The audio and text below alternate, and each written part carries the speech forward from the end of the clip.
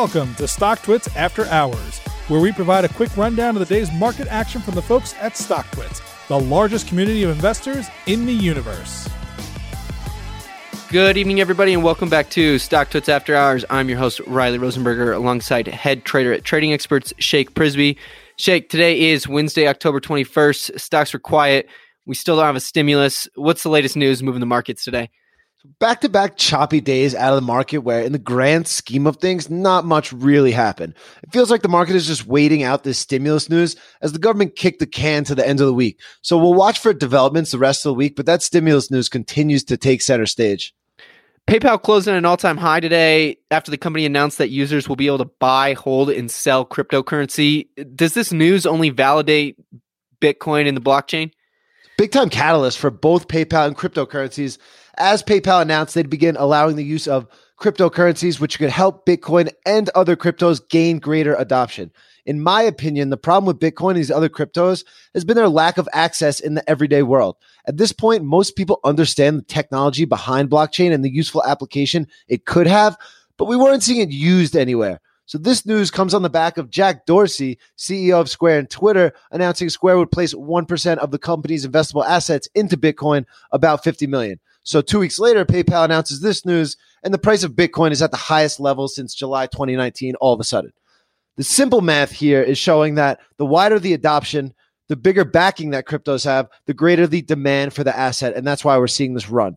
So PayPal also mentioned they're planning to expand the service to Venmo and other countries in early 2021. The one glaring problem I still have with the currency is the huge volatility. It makes it a great trading vehicle, but as a form of currency to be up and down 10 or 20% every month, that's still pretty scary. But the more we see companies adopt, the higher the price may go. Tesla reported profits for the fifth straight quarter this afternoon. The company beat estimates and set a new delivery record. How good were these earnings that the company reported? Really solid report out of Tesla. Big beat on the revenue side of things, bringing in $8.77 billion, beating estimates by about $500 million. The strong results were due to the Model Y ramp in the United States, as well as the increasing Model 3 production at Gigafactory Shanghai. All of a sudden, Tesla's balance sheet is looking promising after Musk decided to raise $5 billion last quarter when the stock was going vertical. So this company was in so much trouble of bankruptcy its first 5 years public. Now to be sitting on cash equivalents of $14.5 billion is truly astonishing.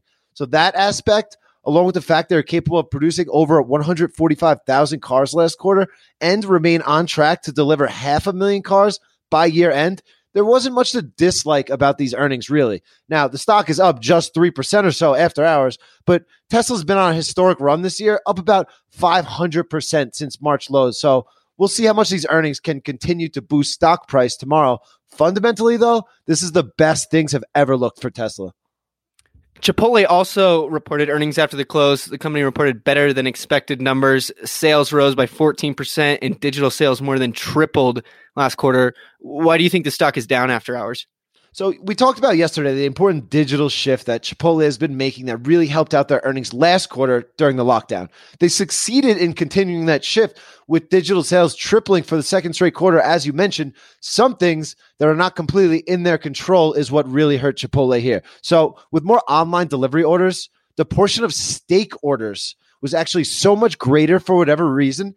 And with rising beef costs, their margins got hurt there. Another aspect you wouldn't really think of, when people order delivery, they rarely order drinks. So the downtick in beverage sales, which is actually a high margin item for Chipotle, further hurt their margins. And lastly, people ordering off third-party delivery apps such as Grubhub or DoorDash was the final blow to margins, as they have to pay these companies out of pocket with revenue from customers not covering the expense of the service. So as they continue that digital shift, they'll have to figure out their logistics in order to get the most out of their revenue. Also, stock could be down. You have to take into account the stock's up 230% since their March lows. You might just need a breather. All righty, Shake. Well, that's all we got for today, but we'll keep an eye on how Tesla trades tomorrow. We'll talk then. Talk to you then. See ya. You've been listening to StockTwits After Hours. To learn more and subscribe today, visit StockTwits.com.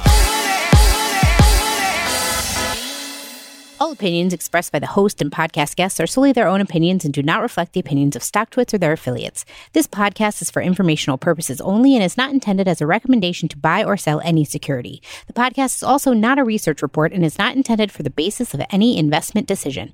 Guests may maintain positions in securities discussed in this podcast.